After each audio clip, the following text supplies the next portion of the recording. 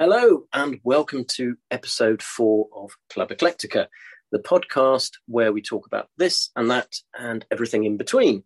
So far, we have talked about Britpop, we have talked about Royal Style, and we have talked about Tintin, and today, of course, we will be talking about classic toys. And with me today, I've got Gary Hallwell. Would you like to say hello, Gary, introduce yourself, tell us a bit about yourself? Good day to you, sir. Yeah, Gary Hallwell. I'm 55, and we're talking about vintage toys, which have been in and out of my life since I was a kid. Yeah, well, I think the funny thing is we know each other via Instagram, and I was following your Instagram account, Danny Boy South London, which you take these amazing pictures of your young son dressed in sort of mod and skinhead, suede head gear around and about London. And so we obviously had a common interest in clothes and things like that. But then it turns out that we're also both massive toy geeks with Action Man in particular, which I believe is sort of one of your old favourite toys as well from, your childhood. Indeed, yeah. And when were you first introduced to Action Man? Do you remember your first encounter? Well, I was looking by the dates. The first Action Man came out in this country. They did the painted heady ones that came out in 66 to 69. So I remember coming down at Christmas in probably must have been 69, and it was like Saving Private Ryan under the Christmas tree. I had French Resistance in the Christmas tree. Germans, they did a Soldiers of the World range. So I had the British Commando and British Infantry and the German Stormtrooper and the French and the Australian Bushfighter, and it was a big series of a Russian. And it was the first ones that they produced. And what it was, I turned out later on, is why my parents weren't being generous. It's just that my old man worked in a department store, and he knew the chap who designed the windows for Christmas, because in the 60s and 70s, there were these great big displays of toys and everything they did in the range. And my dad used to have a drink with the window designer, and Christmas Eve, I think the Scotch came out, and a few troops came home with him. So about 7 of them went AWOL. They did indeed. And they never returned to duty at No.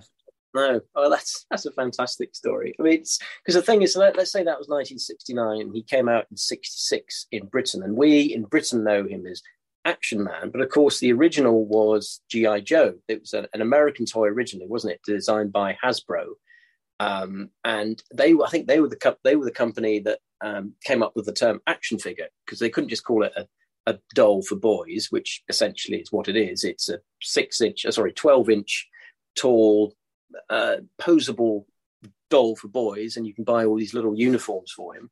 But obviously the marketing department back then thought, well, we can't call him a doll for boys, so they came up with the name action figure, which of course sounds much better, doesn't it? And I think it became a hit in America in 1964, and I think in 66 was it Palitoy, British company, bought the rights to produce them over here and named him Action Man for the British market. And it was a massive toy, wasn't it? I mean, back then when it first kicked off. It was actually you sort of hear pick up things along the years of collecting and selling and buying and whatever.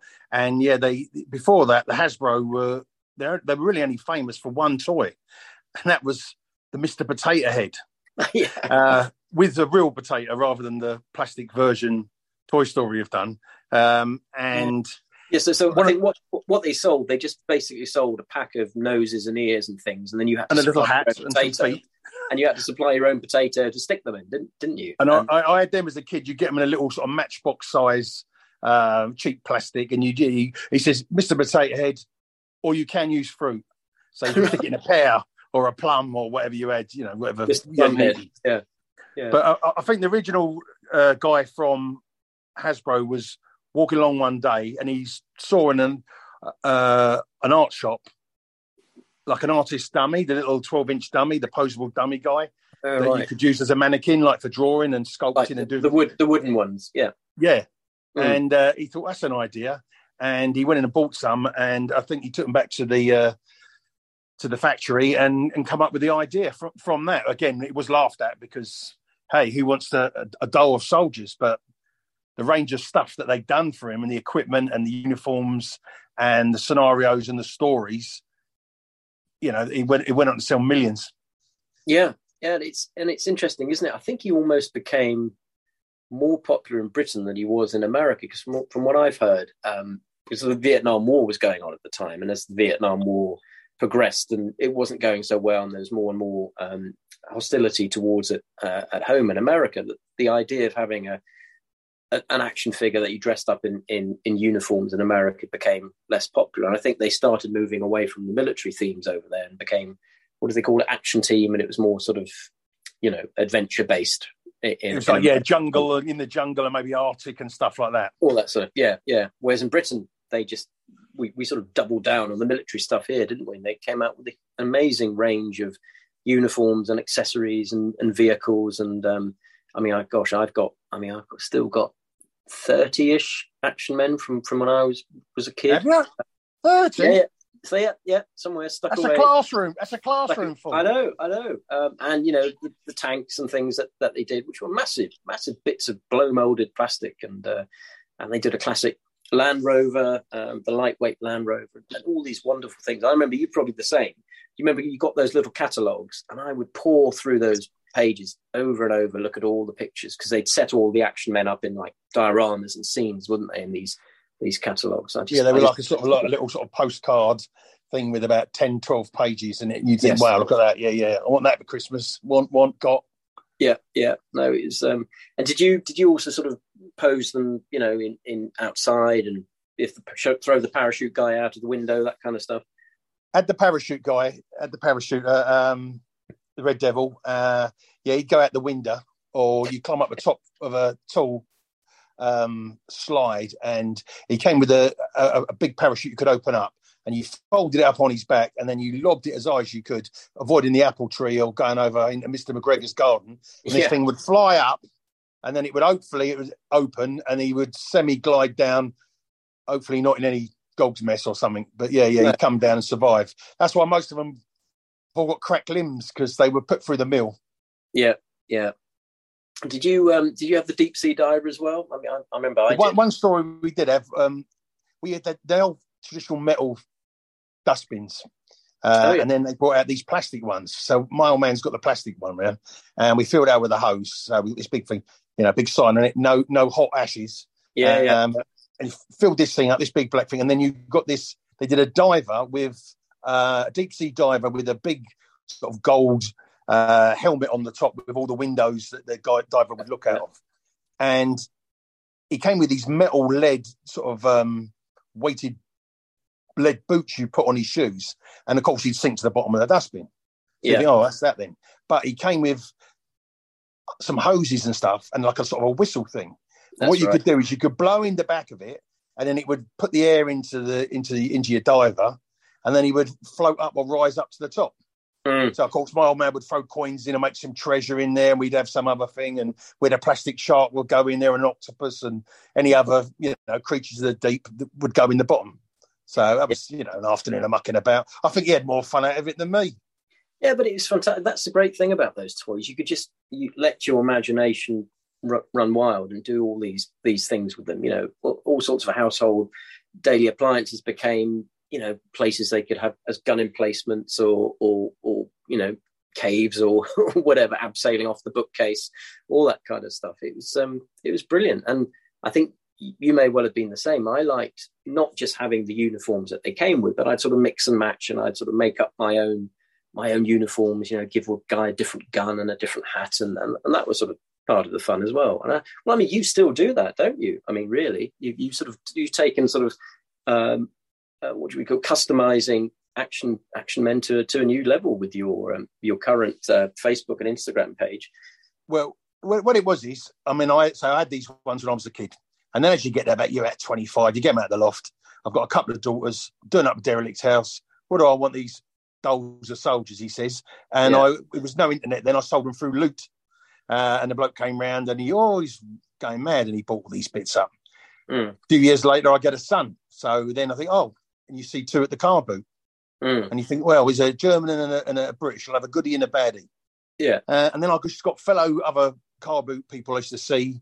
You'd meet people who collected different things. One might collect walking sticks and pipes, or some people might collect Sabutio, or others trains, Scale Electric, or whatever. And I'd say, I'm looking out for this Action Man stuff if you see any. And they go, oh, yeah, Gal, I've got a big bag for you here. And there'd be this big bag for, give us £3, and it'd be all for the uniforms. And I'd tip them all out, and I didn't know what went with what. And then someone said, there's a shop. And so I said, okay, so I went to this shop, and I said, listen, mate, I just want to make one goodie, one baddie. You need a beret, you need a belt, you need a this, and you need a Luger. Okay. So I probably owed him about 20 quid to get these two figures sorted out, how they should have been for my son. And I said, well, I don't need these other clothes, which I tipped out. And he gave me about 90 quid. Wow. And I thought, blimey. And it cost me £3. There's gold in them near hills. So everyone's kept collecting this Action Man stuff. And then from starting off, and my son really wasn't that too bothered. He played with them for a bit, but they weren't.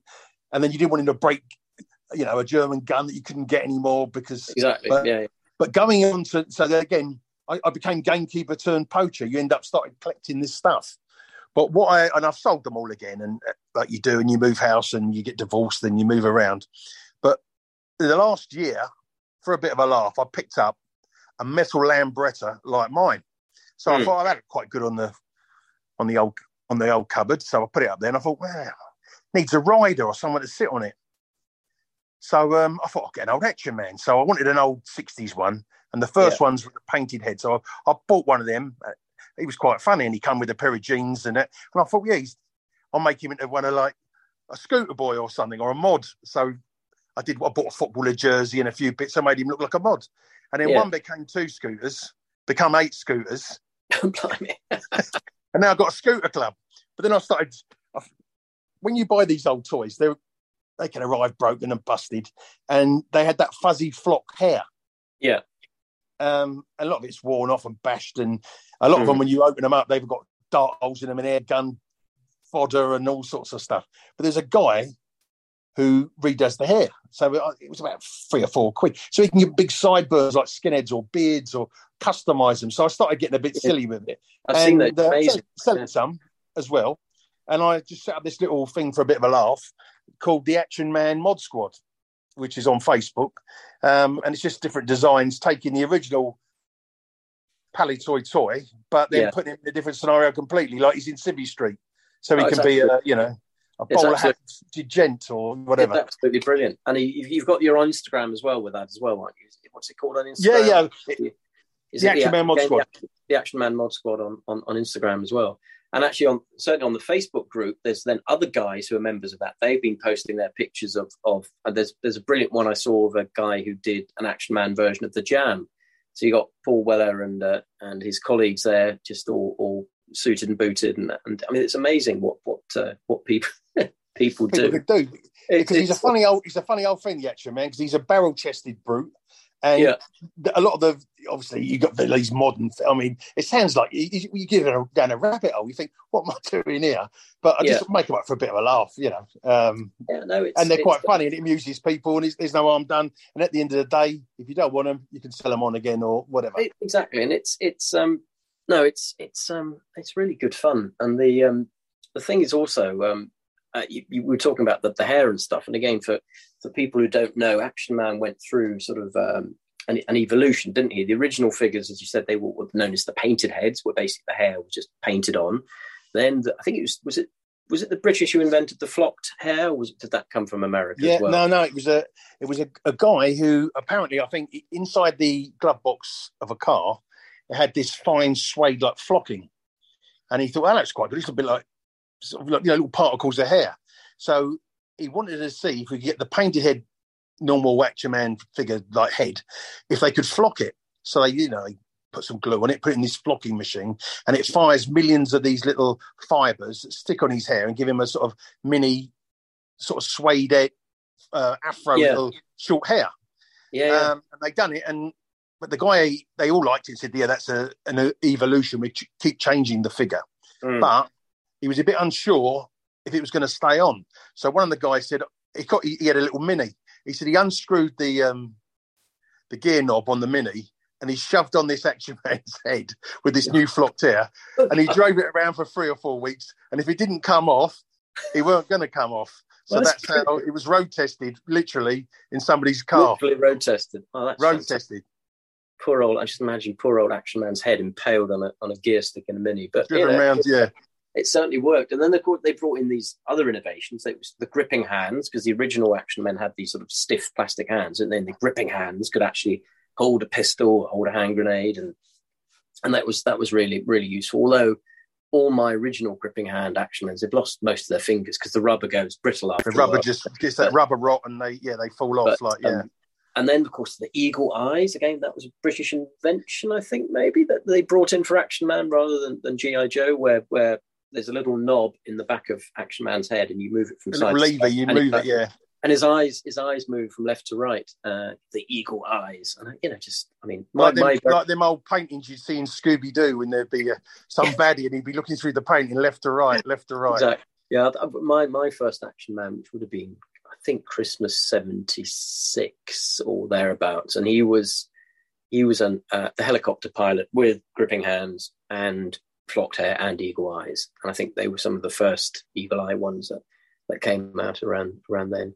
But yeah, happy memories. It's and as we were sort of alluding to earlier, it's become a massive, well, not massive, but there's collectors out there our age who just go mad for these things, and the prices that some of these figures go for are bonkers. Because I mean, say when I got this Lambret, I bought 1 or 2 figures to go with it, and then I was thinking, what can I do to make them look civilian? So I was making a sort of mod one up, and they did a sort of a parka. So someone said a parka, like £3. You go, okay, I'll buy that, £3. Couple of bits, pair of jeans, £3, few bits and pieces, just make a few up for a bit of a gimmick for a laugh. And Mrs. thinks I've lost the plot. But I said, well, it keeps you at the betting shop. But some of them, it's usually the ones that would easily get broken. So you've got these ceremonial ones they did. So you've got like the lifeguards with the breastplate and the Blues and Royals and all the real fine. And it actually became a thing. They made a Grenadier Guard, but then other regiments wanted theirs done. And I think they were going up and actually getting samples of their kit and taking them back to the factory and then moulding them and sculpting them. Right, yeah. Because I heard one story, they went to Stirling Castle and they to do the Southern Highlander and the Argyle Highlander. And they came back with all the kit and everything. One of the guys came in the office the next day dressed as one in his kilt and full sporran and all that lot. But they just sculpted it all down to mini size. But, I mean, that figure, I've seen it on the card, just a uniform. It's like £1,200 for something that was like £2 or £3, £4 fiver. Wasn't even a fiver. I'd be lying if I say it was a fiver. No. It's incredible. But there's a lot of these toys and things from our youth. People now our age is sort of thinking about, oh, I had this, I had that, and they go out there and they're willing to spend hundreds, if not thousands, on sort of recreating their sort of childhood, collections, or even getting those things that they never could get for Christmas back in the day. The Holy Grails and things like that. It's it's a real. I think it's the same with like everything. You'd go back and you'd think, well, I'd like to have had all them records that I didn't have, or mine got lost in a divorce or a party, or you moved to flat or something happened. So you end up rebuying all them things, or you may have. I mean, I as a kid, like the Tintin books, the Asterix books, Lucky Luke, and I had a few of them. But when obviously my older son came along, I'd buy all them up, and we've got them all because I was sort of half living what I liked, but never had the lot. Yeah, and they quite liked them, so we got them all on. And like now, I've got a younger son who's only 11, the young Danny boy, and he likes them. So it's sort of it's a sort of old-fashioned, harmless fun, really. But you do think you collect the things you had and more. Yeah. No, it's but yeah, I think it's a nice harmless hobby to have, and it's good fun, and it keeps the creative juices flowing. So I mean that's Action Man, and I know you and we could probably keep going on about Action Man all evening, but I mean I thought we could also talk about some other toys. So one of my favourite ones growing up in the 70s and early 80s in Denmark was Lego, which of course is from Denmark originally, and I was a huge fan, particularly of their space Lego range, which came out in the late 70s and early 80s. I don't know if you came across that. It sort of had like the blue and grey spaceships and little white and red and yellow astronaut figures. Was that? Well, funny enough, my dad worked in this department store, and he knew this bloke. He knew this bloke who worked in the window display, and they used to quite like having a drink. Well, yeah. We had Lego and some.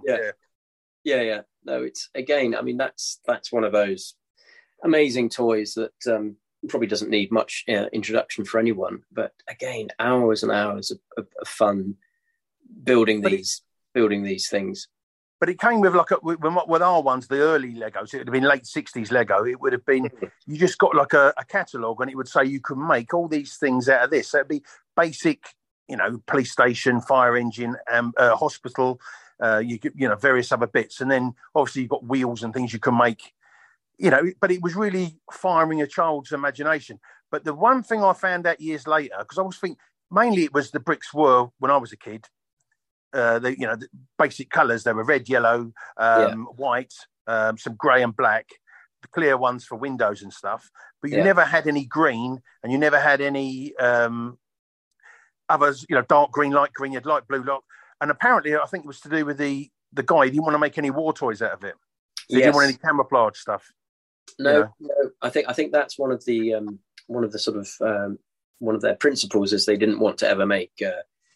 Tanks or military planes and things like that, which they've stuck to, although they have done very well with their Star Wars ranges, which of course are full of, they are science fiction, but they are essentially, lots of, space fighters and Death Stars and Star Destroyers and lightsabers and laser blasters and all that kind of thing. So I guess they don't want to do, current day military stuff, but it's all right to do future stuff. But funny enough, there are lots of companies out there who now do make military things in the style of Lego. There's a Polish company that does an amazing range of tanks, basically using the same design as Lego bricks, and they have a great everything from Tiger tanks to Sherman tanks, and there's specialist companies who you can get little mini figures, but printed as anything you want from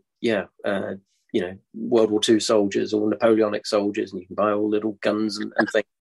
Again, that's an example of a toy, which of course was designed and meant for children, that now has got this huge adult following. I think they call them AFOLs, adult fans of Lego, who will spend thousands and thousands and buy millions of bricks and build huge things out of them.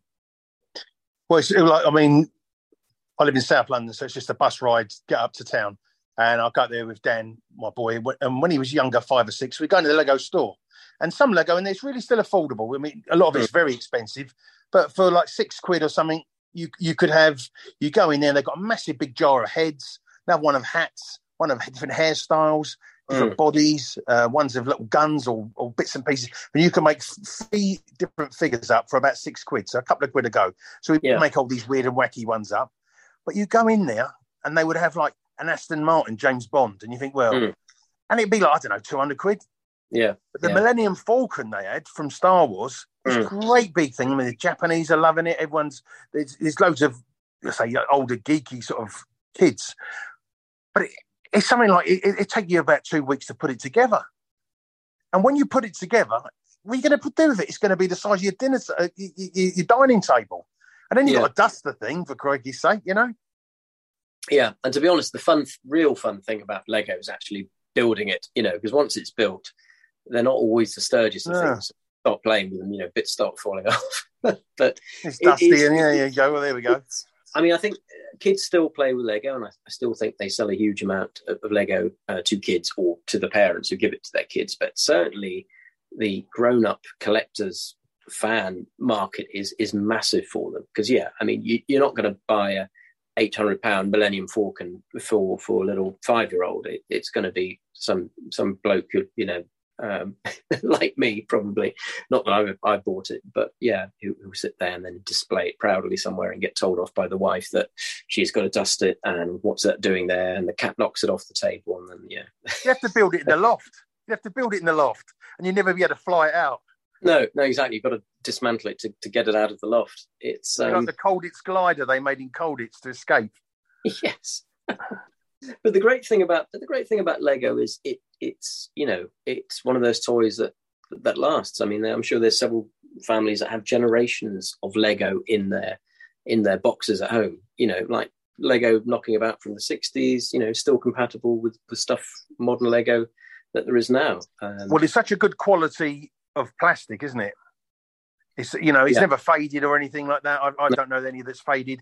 As I say, I've got a sister who's blind and mentally retarded, but she used to love playing, even though she's blind, building up stuff, and she could make things. And the Duplo one, the bigger one. And again, my kids played with it. It's gone on to somebody else, but yeah, it's good stuff. Another well made. So thinking of good plastic there was the Playmobil. Yes. The range they did for children then. They did my older son. We had the Knights, we had the Confederates and the Yankees. We had the Wild West, TPs, Pirates. They're bigger than Lego. Again, not you could have a game with them without them all falling apart. But again, it was a really good product for kids and really well made. Expensive, but it like you say, you could pass it on. I'm always surprised at how affordable Playmobil is. You get quite big sets or quite big vehicles and things for a lot less than Lego, I think. So Playmobil, again, for those who don't know, is a German company that has been going since, certainly building their toy range of Playmobil since sometime in the early 70s. I want to say about 1974 when they came out with these figures, which are, how tall are they? About three inches, so 3 inches high. Move their arms and legs, their head. Sort of stiff little sort of shaped basic figures. Yeah, and they would do these various ranges with, as you said, knights and cowboys, and they did like a modern city range with police cars and fire engines. And doctors, I had nurses and all that, hospitals. Yeah. My favourite, I had two favourite ranges when I was a kid. It was the Pirates. I loved the Pirates, and I had the plastic pirate ship and the range of pirates, and then there was sort of like the British redcoats who they'd fight against. I had hours of fun playing with that ship in the bath and just on the carpet and setting up little battles and things. And then they had a safari range which came with like a big off-road truck with a trailer which had a cage for a rhinoceros or other wild animals, and it came with a little green Jeep with a trailer, and that's probably why I've always sort of hankered after a Land Rover, which I find it got round to getting an actual one. But yeah, just again, hours of fun of playing with these toys. I think all these type of toys, they were bring out kids. I mean, kids will make up the voices. This one is attacking that one, and this one's doing this one, like you do if you had the other thing we were into. I think it's. I mean, I was born 22 years after World War II, so it was. Thinking about it today, it's only we're in 2023. It's less time than the millennium. Yes, that's crazy. So that's why I think all these toys and things were marketed. I mean, every Saturday you'd have all the war films on.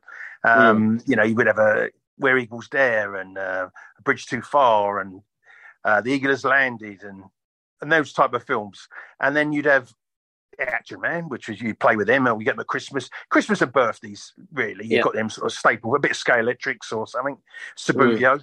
But then you these Airfix soldiers. So you had the big, taller ones, and then the little mini ones. And again, I think it was all just geared up for war. I mean, board games, Escape from Colditz, a big game that would take all of the summer holiday to play, and no one would win. It just went on and on and on. You turn on the TV on a Sunday night, we'd have Escape from Colditz, the programme, and then we'd have Danger, UXB, Unexploded Bomb. And it was, I think we just all geared in case it all kicked off again. We were all like, we all know about war. We've been, it's been indoctrinated into us. Yeah, well, but actually, funny, you I've never really thought about that before, but I think that was quite a British thing, and probably also in America at the time, certainly before the Vietnam War, more so. But in Britain, obviously the Second World War loomed large, and you mentioned Action Man, which essentially is a British toy, the Airfix British company. Whereas in Denmark and Germany, we just talked about, Denmark, Lego didn't want to make war toys, and growing up in Denmark, they didn't. I don't think they certainly didn't show war films as often as they do in Britain. You know, I don't think it was a tradition to show, The Great Escape at Christmas or anything like that. And again, the German company Playmobil didn't do military toys other than historic ones, the American Civil War kind of, and historical knights and pirates things. They certainly didn't. Or spacemen and monsters and things. Yeah, but they didn't do modern military stuff. But yeah, no, certainly in Britain, it was a big thing, the whole army thing, and that's what you know, if you weren't playing with the Action Man or the little Airfix soldiers and setting up building battles, you'd be outside running around with a plastic gun, pretending you were a commando or whatever. Even shoes, school shoes. If you were posh, I managed to get a pair of Clark's Commandos. So they were obviously made by Clark's. They had a big. I'm not sure if it was this one. They did another range called Wayfinders, which had a compass in the heel. How cool's that? Compass. A compass, yeah. And other ones that you could have with, like, they'd have moulded in the sole would be, so you could go like sort of bit of spy, bit espionage. You could wear these shoes, and they'd leave like fox prints in the mud, like, because it had a fake dummy print on them, or a badger or something. So it looked like, it was all this weird. Yeah. We're in the Cubs. It's all a bit sort of, orienteering. It was, I don't know, it was all sort of survival, and throwing in with the Cold War's around the corner, we might all get blown up, and all that sort of stuff. I don't know what this survival come war, real a bit woke now, as they say. Well, those seem to be the two big themes that there were with a lot of toys for boys. Certainly, it was either the military, or it was like spy stuff, wasn't it? Because obviously James Bond was big at the time, and Man from U.N.C.L.E. and all those things. So there was all sorts of briefcases that with sniper rifles you could build out of something, and all that kind of stuff. Yeah. Because going back, there was another popular, like a board game, just come to my mind. It was a big board game. It was massive. It was like it was a size of a big coffee table. It was called Crossfire, right? So it's a big bit of hardboard, 4 foot long, and you put it on the table, and at each end it would have a plastic gun which you filled with ball bearings. Okay, so you probably got 20 or 30 each end. And in the middle of it, you'd put a little puck, like a sort of ice hockey puck, and had a goal at each end, and you could rapid fire, give yourself the most terrible blisters all over Christmas, shooting this ball down towards the opponent's goal, and he's trying to reload, and then if you got it through the gut, you won a goal or a point. But we come up with a better idea. So what we did was we got the little miniature Airfix soldiers, and we had like the Battle of the Somme. So you take your 10 minutes to stand them all up. British down the one end, Germans down the other end, reload your crossfire gun and shoot havoc with these, last man standing one. Yeah, I mean, it doesn't sound particularly safe shooting ball bearings at downrange at someone sitting at the other side of the table. I've still got one. You can come around with a game. You put plaster on, you get a bad fit with your trigger finger. Speaking of the Somme, you were telling me quite a fun story earlier about a birthday cake you once had at a friend's house. Right, yeah, I know where we're going with this one. So I went round with my mate Tom O'Reilly's house, and his mum had made this, as they did in them days, you didn't have cakes bought. Sainsbury's didn't make them. Your mum made the family recipe cake. She made this big, stodgy chocolate cake. And on the top, she's heavily iced it with this rough chocolate, chocolate icing topping on it. And what she did was she'd gone down the road and she'd gone to Pram Toys, probably in Albury, bought two boxes of Airfix miniature little soldiers from World War One. They did the Germans with the little spike on their helmets, and barbed wire and stretcher men and everything else. And again, the British and some on horses and some injured and everything else. And she set up this massive battle scene on this cake. Again, today that seems like you're going to choke on it. It's not health and safety. Built this big gold cake, and then what she did was she cut it up into slices, and whatever slice you got, you could keep the soldiers that were on it. So I'm working out. I want the officer and that stretcher bearer one because they're really good. So you can have your cake and eat it, but don't choke. But that's brilliant. I mean, that sounds like the best birthday cake ever. I mean, I've absolutely been all over that. That sounds that sounds fantastic. Before then, if it was your birthday, you'd have the sideboard, and Mum would make a cake, and she'd open the sideboard, and out would come the footballers, and you'd have the red footballers down one end, and the blue footballers down the other end, and a couple of makeshift little plastic goals, and that was my birthday cake most years. My sister, she had the ballerinas. They'd come out, you'd have the ballerinas all dancing all over your cake. But afterwards, put back in the drawer. Back in the drawer for next year. Indeed. Yeah. Do you still get them on your birthday cake now, the little footballers, or have you grown out of that now? No, my mum is very adventurous. She makes some good cakes as it goes. Okay. We always have a silly theme. Might have scooters on it, or some Northern Soul thing, or a reggae cake. Yeah, she's very inventive. No, well, you've got to keep the cake flag flying high, or something like that. I don't know. That's it. But made with love. That's brilliant. But again, that's just an example of just, how creative one can be with those things and those toys. I mean, those little figures we're talking about, little Airfix figures, which, I mean, the small ones, again, are they an inch tall? No, less than that. I mean, they're about tiny. They were like half an inch. They're 1/72nd scale. Is that it? 1/76? It's one of those. I'll go with you on that one. 1/70 something scale. I mean, tiny little things. But yeah, I mean, I had and still have hundreds and hundreds of everything from German paratroopers to Australian World War II soldiers and all of that, and just you could spend hours setting them all up, and you're probably the same as me. You're just setting them up, and then someone would jog the table or whatever, and half of them would fall over, and you've got to sort of start all over again, setting up these little figures. But yeah, I know it was hours of fun. But they did like a castle for them. I remember setting fire to the castle and then putting it out with a hose, so it looked like it had been burnt off, attacked. But we was always making things to stick them on and all that when you were little, because it was the summer holidays. You had to amuse yourself. You just go in the garden. We'd get a big flower bed trough thing. We'd plant all matches in them, like them red safety matches, and magnifying glass would burn them. And once one went, they'd all domino rally around, and there'd be people on fire, and I mean. The smell of burning plastic just reminds me of my childhood, because we always seemed to be setting fire to some sort of like an old Airfix plane or something. I'd stuff it full of matches and set fire to it. Another thing that was quite big when we was at school is, I don't know, when you was 7 or 8, people were bringing the artwork, the boxes. I don't know, it was a bit of a Swapsy thing. We were kids. Okay. Yeah. They cut out the box of this, I don't know, a Zeppelin or a Spitfire or a German U-boat or Africa Corps, and I think it's a bit of a thing. People would trade them. A bit weird, really, but the artwork was very good with the Airfix. Very, very, very good. And I mean, these beautiful paintings. But it's simpler time, isn't it? And that's the sort of things you could look at and swap, and you could spend hours looking at a picture on a box or at an Action Man catalogue that we talked about earlier, or the Playmobil catalogues and the Lego catalogues that came out every year. I still have loads of them. I'd pore over these pictures. But of course, now with the internet, you've got a gazillion things available to look at all times, any time. I mean, right now, I could probably get my phone up and very easily Google one of those Action Man catalogues, and I could look through every single page of every catalogue that had ever been, and I could buy them all, and which is great, because it's a great tool to have, the internet. But in a way, it was quite nice not to have that constant availability of everything all the time, because it meant that you probably did go into more depth with certain things. The toys that you had is what you played with, and the books that you had you'd sort of read over and over again, like Tintin books you mentioned earlier. I mean, I'm a big Tintin fan, and would pore over those pictures for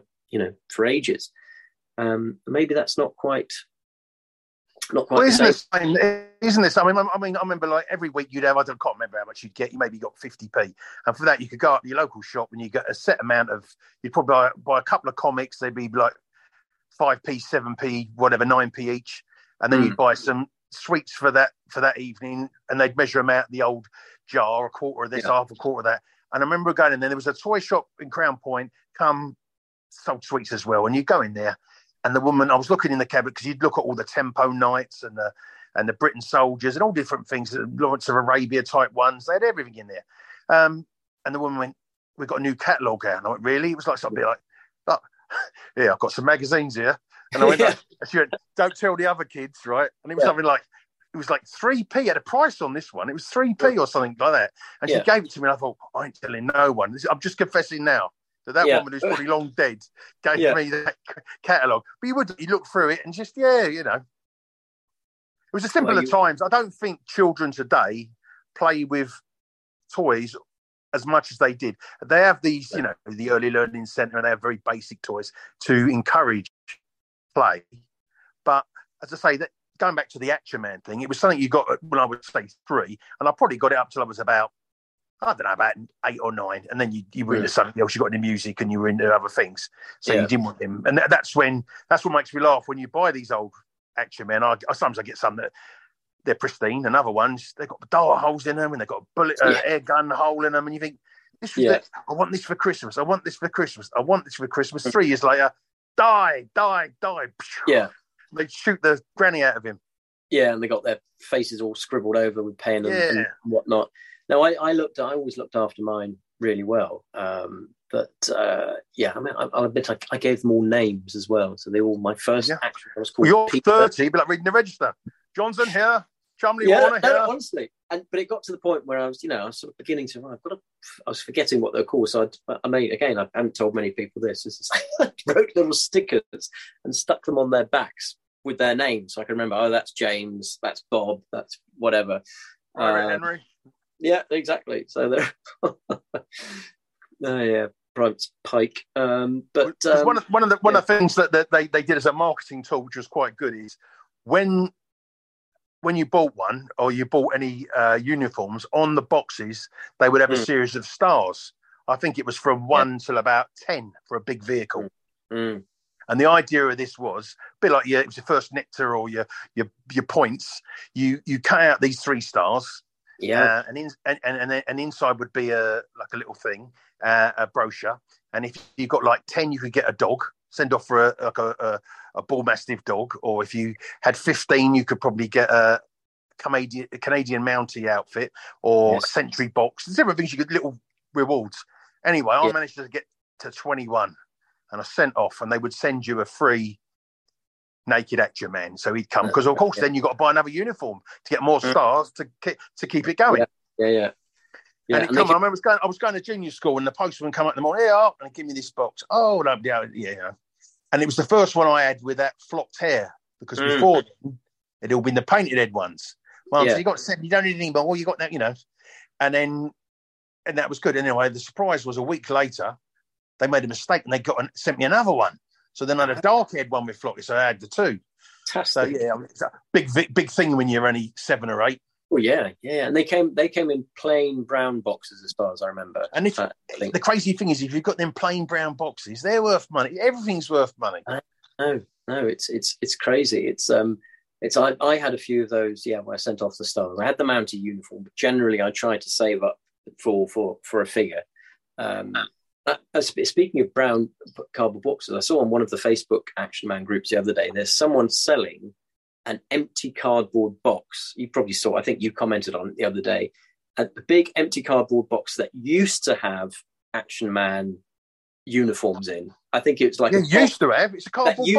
Used to have, obviously from a toy shop, used to have 10 Battle of Britain uniforms in, but it's literally just the big empty brown cardboard box that has a little sticker on, I think, that says Battle of Britain. Action Man, Battle of Britain pilot uniforms. And but they're not in it.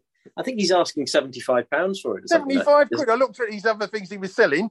Luckily, in case you were really running for it, he's got 2 of them. 2 of them. And it's £4.50 postage. If someone gave me 75 quid for an empty box, I'd drive it round there or send it in an Uber to them now, even if they lived in Aberdeenshire. I know. Bonkers.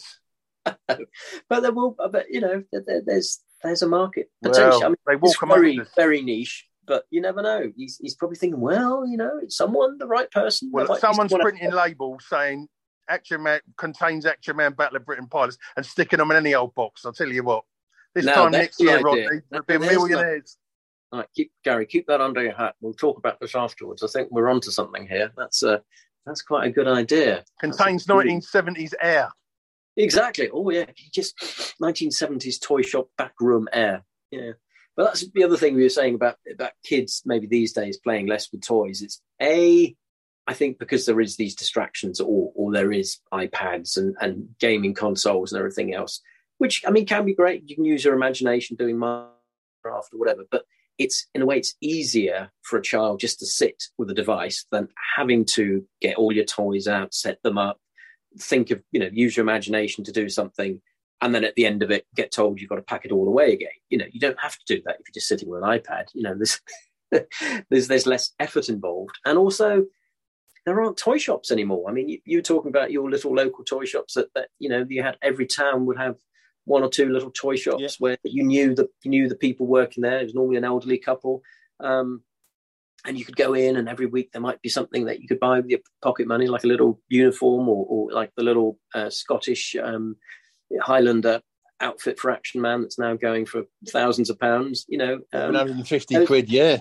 Those places don't exist anymore, do they? All those little independent toy shops. Well, you had the big ones that came over from the States. You had the Toys R Us type things, and we had the flagship one in London, Hamleys, which had you go in there and it would be a whole floor near enough would be one half boys would be Action Man, the other half might be Barbies and Cindy's for the girls, and another Scale Electric. It's mad, brilliant. When, as I say, before the pilfering of shop window displays by people who knew the people in the display team. They were a big thing. People would go uptown to go and see like the toy shop windows because they were full. It was one, you're selling a product, it's a fantasy, and all right, you only had one night, not the castle and 30 of them, but it was still fun. Yeah. No, it's but I guess a lot of what's killed toy shops is the big supermarkets, because lots of big supermarkets now sell toys, and the internet. Those little independent. I mean, even Toys R Us have gone now, haven't they? They went a fair few years ago. They don't exist anymore. So Hamleys is still there, but that's become and always has been a massive tourist destination, I think. So that's probably what's keeping them going. They actually had a small branch in town up the road from me, Croydon. They had a Hamleys there as a kid. Yeah, it was a couple of story high, like a small toy shop. It was all there. You got the Hamleys bags, Hamley logo. So I remember going in there and buying another thing that was popular when I was younger is on the BBC they would show on a Saturday night a horror double bill, and it would usually be from the 30s and 40s, the old black and white. Original sort of Frankenstein and the Mummy and Dr. Jekyll and all that sort of thing. And they, again, with the Airfix kits, they would make horror models. And they were made by a company called Aurora. And I had quite a few of those. And my parents would have their friends that come round, maybe downstairs, and can I start and watch the double bill? And you'd be 7, 8, 9 again. And you get in our room because they had a TV and watch it in black and white. And freak yourself out watching all these, the curse of this and the curse of that, and I'll curse you if you don't go to bed. And I'd have all these, then I'd go in my bedroom and lie there thinking about these monsters coming to get you. And then you'd have all these glow-in-the-dark monsters. Oh, my days, they're everywhere, yeah. They're big money now, these horror hits. People want to rebuy them and rebuild them, but, Yeah, well, as we said earlier, it's all us older geeks now. We want to have all these toys from our childhood, and of course, what there also is now is the out and out collectibles, which are designed and made and sold to grown-ups. Like they do action figures now, don't they? From everything from superheroes to military figures. Again, quite often in that sort of 1/6 scale, which is the Action Man scale. 12 inches tall, and the they're 300 quid. 300 quid. They're lovely. They're 300 quid. But I said to my missus, so I've reset up, and I'm buying and selling toys at the moment. It's a bit of a hobby and a bit of thing. But sometimes you do wonder who's buying these things at this. Where do they go? And there seem to be people who buy sort of every one that comes out in a range of things, and. They can cost hundreds and hundreds, but to be fair, there's incredible detail there that's only getting better. Like real leather belts and real leather boots, and real tiny little zips, and little pistols that you can pull the slide back, and it's got a separate magazine and bullets. It's incredible. Yeah, it's not just a little moulded plastic shooter, is it? Yeah. I've got a few of those, and it's so fiddly trying to just close a belt buckle, whatever you need tweezers. But again, that's become a big industry because I mean, if we look back to when we were kids in the 70s, 60s, and 70s, there was nothing like that for grown-ups to buy, was there? I guess there was a few guys who were into like maybe model railways or tin soldiers, that kind of stuff. Or maybe like something like remote control planes and stuff like that, gliders and stuff. I think. But there wasn't this massive industry of producing. But I also think as well, you didn't have the franchises. So what I'm saying is, so you had this sort of Action Man thing come out in the 60s, and it was every year it was the boy's toy for you buy your boy, whether it evolved for the fuzzy hair, the gripping hands, eagle eyes. It was toy of the year, and then it was toy of the decade because it was the staple thing. Again, Scale Electrics, the racing cars, slot cars, massive. Dads would probably do it. Uncles would buy bits and pieces. It was the same thing. Hornby with the trains. Again, people would buy these things. But it was, I think, more... When Star Wars came along, and they always say that Star Wars that was the downfall of this Action Man because you could make these 3 3/4 inch figures or a lot less plastic, and you could make millions of them for the same amount as, say, one Action Man or a bigger figure or whatever. And but then they're franchising it. And again, it wasn't something I was into, but a lot of people who collected things like these He-Man and the Masters of the Universe, and he came with his own castle, and he came with it, and then there'd be somebody else. You couldn't put him in that castle. Then there came the Turtles, and it was all these more franchised, sort of or TV-related spin-off things that went together. Yeah. So then, you don't want Action Man. That was last year. You want what the kids would get, whatever the popular thing. Again, like kids today, maybe they would have had like Fireman Sam 20 years ago and Postman Pat, and now it's Paw Patrol, and they wouldn't even know who that was anymore. Postman Pat, no. But I think Star Wars, that was the first big franchise merchandising thing that really took off. And I think the story is that George Lucas, when he was doing his deal with 20th Century Fox, I think they said, well, we can pay you X amount, and he said, well, no, I'll take less money if I get to keep on to the merchandising rights or something like that. A percentage of it, of that. And they were just like, oh, that's a ridiculous idea, because the studio thought, they were like, yeah, fine, because no one had ever really successfully, massively merchandised anything before, to do with the film, I don't think. And of course, as we all know, Star Wars merchandising went through the roof, from everything from lunchboxes, and of course, in particular, the Star Wars figures that we talked about, the 3 3/4 inch, which again, massive collector's market for that now. And actually, there is an Action Man collection, because I think Palitoy, who made the Action Man in Britain, they got the license from producing Star Wars figures in Britain, I think, for a while. But it was the beginning of the end for Action Man, wasn't it? Because I think the last sort of 12-inch Action Man from the original range came out in, 1984-ish, something like that. I believe so, but by then I was saving me pocket money, washing cars at a car washing round with my mate Derek Fennick, and then I was working in a greengrocers, and I was trying to buy my first scooter, which cost me 150 quid. It took me a year, and I got 150 quid together or thereabouts to get this scooter. And now you've come full circle, because you bought yourself an Action Man size scooter as well as your actual scooter, and got you back into the whole Action Man game in many ways, didn't it? It's all come full circle. But it's I think it's a good thing that we can waffle on about toys and sort of relive our youth and just because it brings back many happy memories, doesn't it? From those, it does. It's nostalgic. You look at something and you think, crikey, I remember, that was the thing. It was this nostalgia. You really wanted that for Christmas, and you got it. And so my cousins were into it, and my friends up the road were into it.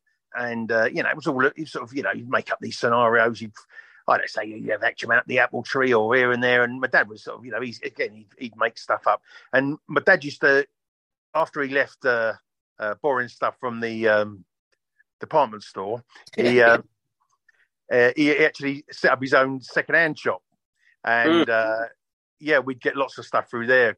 People come in and steal stuff, and it did, in fact, with the Star Wars thing you were talking about.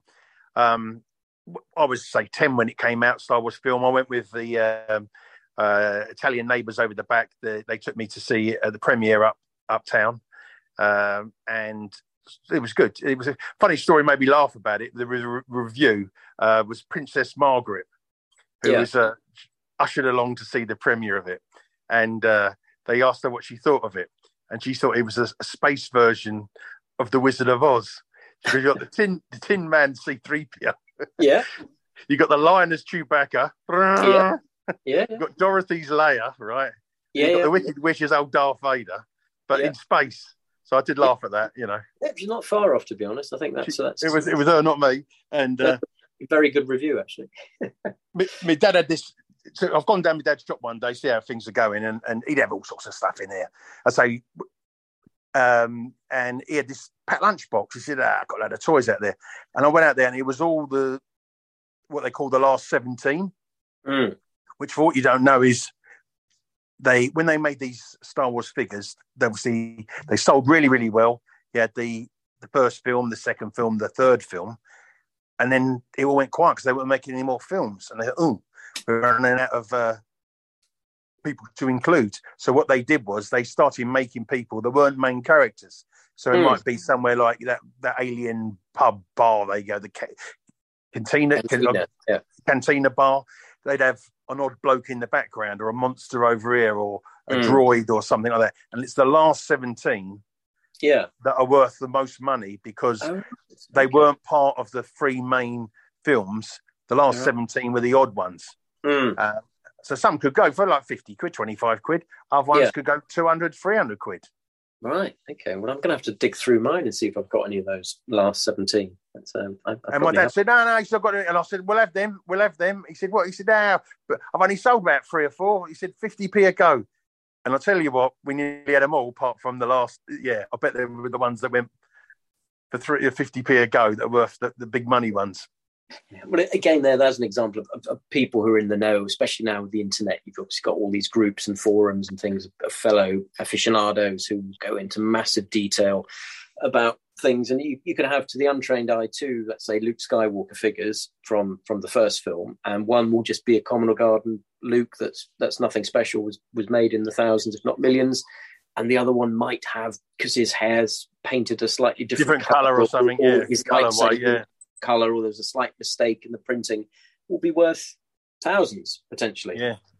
I mean, there's the famous one they always talk about, isn't it? The Boba Fett figure. When he first came out, I think he had an actual firing little plastic missile in his backpack, spring loaded.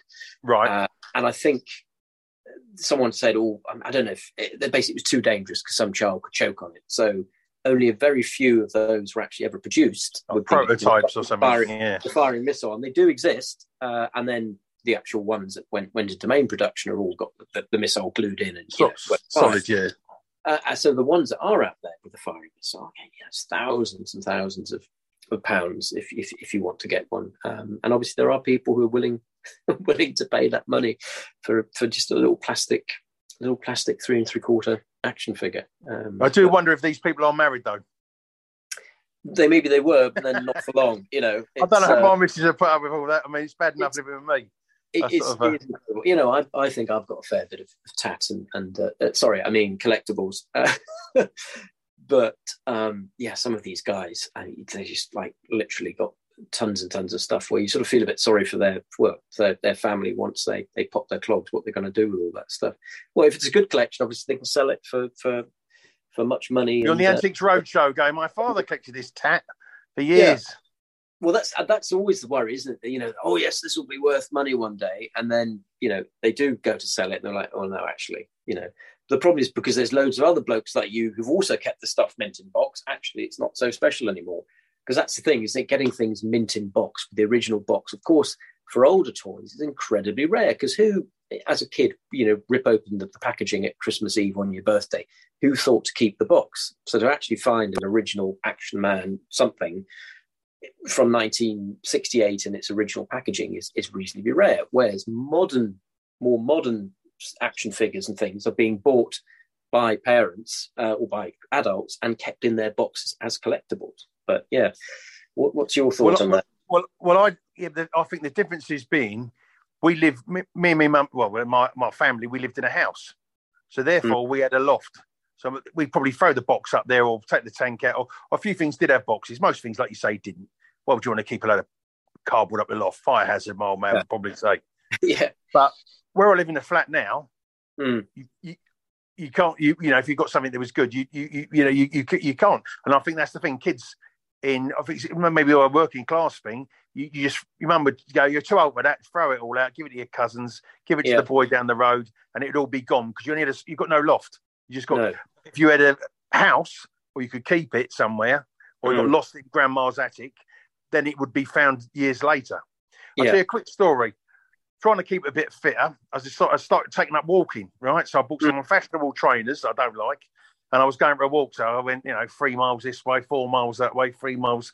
Got a bit bored with it. Went walking. I've gone down Camberwell. I've gone past the market, and there's a charity shop that's shut. And in the window, they've got like an Action Man tank, a Jeep, not made by Cherry, a different company that made that scale stuff for Action Man. Oh yeah, Cherry tank, Cherry, like a Land Rover with a trailer, and they had this plastic tractor, right? And I thought, is that an Action Man tractor? I've never seen a tractor. Anyway, I took some photos of it for a bit of a laugh, and I put them on this Action Man group I'm on. I nearly broke the internet. People were going, "Where's that shop? Where's that shop? What town's it in?" People all over the country, and I'm thinking. So I'm thinking, there might be something in this, right? Then someone said, the last one I saw of those was like 9 years ago at some Action Man day. So I've Googled it. There's nothing on the internet. There's about 2 pictures and they're not complete. So I thought, this thing looked quite good. It was 25 quid. So anyway, I'm down the charity shop in the morning, 9 o'clock. Here I am. I'm having this. Don't open till 9:30, do they? So I'm first in the queue. I'm going, I bought it. I took it home. It looked like a big lump of plastic with some wheels. Yeah. And I'll tell you what, if I was 7, 8, 9 and it was Christmas and my birthday, and Mum went, "Here, look what we've got you. We've got you a tractor," I would be deeply disappointed. You cannot storm the German castle or break people out in a tractor. Anyway, Action Farmer. Yeah. Action Farmer. Anyway, so I cleaned this thing up. The stickers were a bit rubbish. Took them all off, cleaned it all up, put the stickers back on. A bit rusty underneath and a bit of metal parts. Cleaned it all up. Looked all good. Shined it up. Took some photos of it. Put it on eBay. Cost me 25 quid. How much? Well, it's either one of those where you say you sold it for 24. I'll stop you there. 175 quid. I was gonna say it probably was. Yeah, a fair 175 quid. Wow. Well, that was a good investment. That's tax and MOT. It was full tank. Fantastic. Yeah. So it was something I'd never. I think it was a short range thing, but there's no photos on the internet apart from the ones I've taken now and I've given out to them because people were, I don't know, they'll say that's the thing. I'm not really a collector. I collected it because I liked it. It was fun. I'm making a modern twist on them for a bit of a geek, a bit of a gimmick, and a bit of a laugh. But for people that just, I think really. They're a spare bedroom and they just put soulless, like the toy collector out of Toy Story, soulless things in cabinets that need dusting that are worth thousands. Their kids ain't interested in it. Their ex-wife isn't in it. I need the track, because, you and I would look at that track and you go, that's not cool. I wouldn't have wanted it as a kid. I don't want it now. But there will be someone, I need to have every single one of these things. No, I've had people messaging me, can you give me the measurements? How wide is it between the wheels? What's the type? I've did it all for them because I think, well, if I'm helping somebody out, I'll help somebody out if that's what you're into. But all over the world, from New Zealand to Australia to everywhere, people going, I don't know, it's just a bit of a weird thing, but makes them happy, doesn't it? Spread the love. No, I mean it's harmless, I think, on the whole, and it's like any hobby. Be it, I often say, if you collect teacups or model railways or whatever it is you're into, there's going to be really passionate people about it. Purists, But I think you and I have got more of a, should we say, relaxed, more playful attitude to it, rather than being too bothered about everything being original and this and that, having every single little bit of it. I mean, at the end of the day, they're toys and they're there to be played with. And I mean, essentially, you still play with yours when you make your scenes. Play with them? Play with them? Sorry. customize. I'm into photography. I'm into nostalgia. I'm into oldie stuff. I'm into vintage stuff. So I get these things and I muck about. I take some photos of them, and then you pass them on or whatever. But some people will say, I get these broken ones. I buy them broken, and the faces of them, and I clean them all up and I get them good. And the guy, Mick Cox, he does the hair. He reflocks them and changes the hair, makes them look good again. Put wacky moustaches on them. But purists don't like it. Oh, no, that's not how it would have been. Well, I don't care, mate. It was a broken load of old toys. It's a bit of, and I think it's shot with the air gun. I've remade it. It stands up. I can have a laugh of it, and yeah. I mean, what you're doing, it's a perfect combination of obviously nostalgia, old comedy as well. Comedy, but then doing comedy, doing it with style. I mean, fashion, mod, subcultures. The whole scooter thing, and just having fun with it, being creative and doing the photography thing. I know you do videos as well because you've got a YouTube channel. So, but I mean, we could talk about this all night. So I think maybe this is a good place to wrap things up. But if people want to find your stuff, my glass eye was going to sleep. So yeah, if people want to find your stuff on the internet, you've got you've got the Facebook mod group or Action Man. It's called the Action Man mod. The face group. It just started out just because I was just taking some funny photos. Yeah. It's on Facebook. It's the Action Man Mod Squad. Yep. And you just send a request, you can join on it, and it's just Action Man in Civvy Street. He might be on a scooter, he might be as a bank robber, he might be as a movie star or whatever. And other people join on and make silly things up, but it's not serious, just a bit of a laugh. Or Uncle Albert from Only Fools and Horses. Uncle Albert from Only Fools and Horses again. Yeah. There's people who've done versions of The Professionals, the old television series. There's all manner of incredibly creative people who post stuff, including yourself. You've got your Instagram as well with it. You've got 2 Instagram accounts. Well, I've got my one's just Danny Boy South London, which is really my son, because which is my young son, and our adventures around town and over to Prague and wherever. And then again, the Action Man Mod Squad, just a few of the pictures that we do on the Facebook one, but. Yeah, the thing with the Facebook one is people can add their stuff on it. On your Instagram, people can't add a picture of something they've made for a laugh. No, it's just a bit of a laugh. Yeah, no, it's. I love it. It's just so much good fun. And you've got a YouTube channel as well, don't you? Where you do like videos as well with the Action Men and stuff. What's that one? Yeah, called? I post. Again, I link them on my on that Action Man Mod Squad because yeah. Well, fantastic. Well, as I said, I mean. I think we'll have to catch up soon in person again and have a few coffees and we'll talk about all things Star related and Action Man related and everything else because that's we obviously both share that passion. Always a pleasure, sir. Always a pleasure. And we've got an eclectic bunch of mates as well that we seem to find when we're out and about, don't we? We certainly have. That was a very good day we had a couple of months ago. That really was. But until I broke my collarbone. Yeah. Well, that's the danger of having too much fun. Sometimes someone put banana skin on the stair, but yeah. I'm sure that's what it was. Anyway, cheers, Gary. Thank you very much. And you, sir. Okay, see you. Bye. Good day to you. Cheers, mate.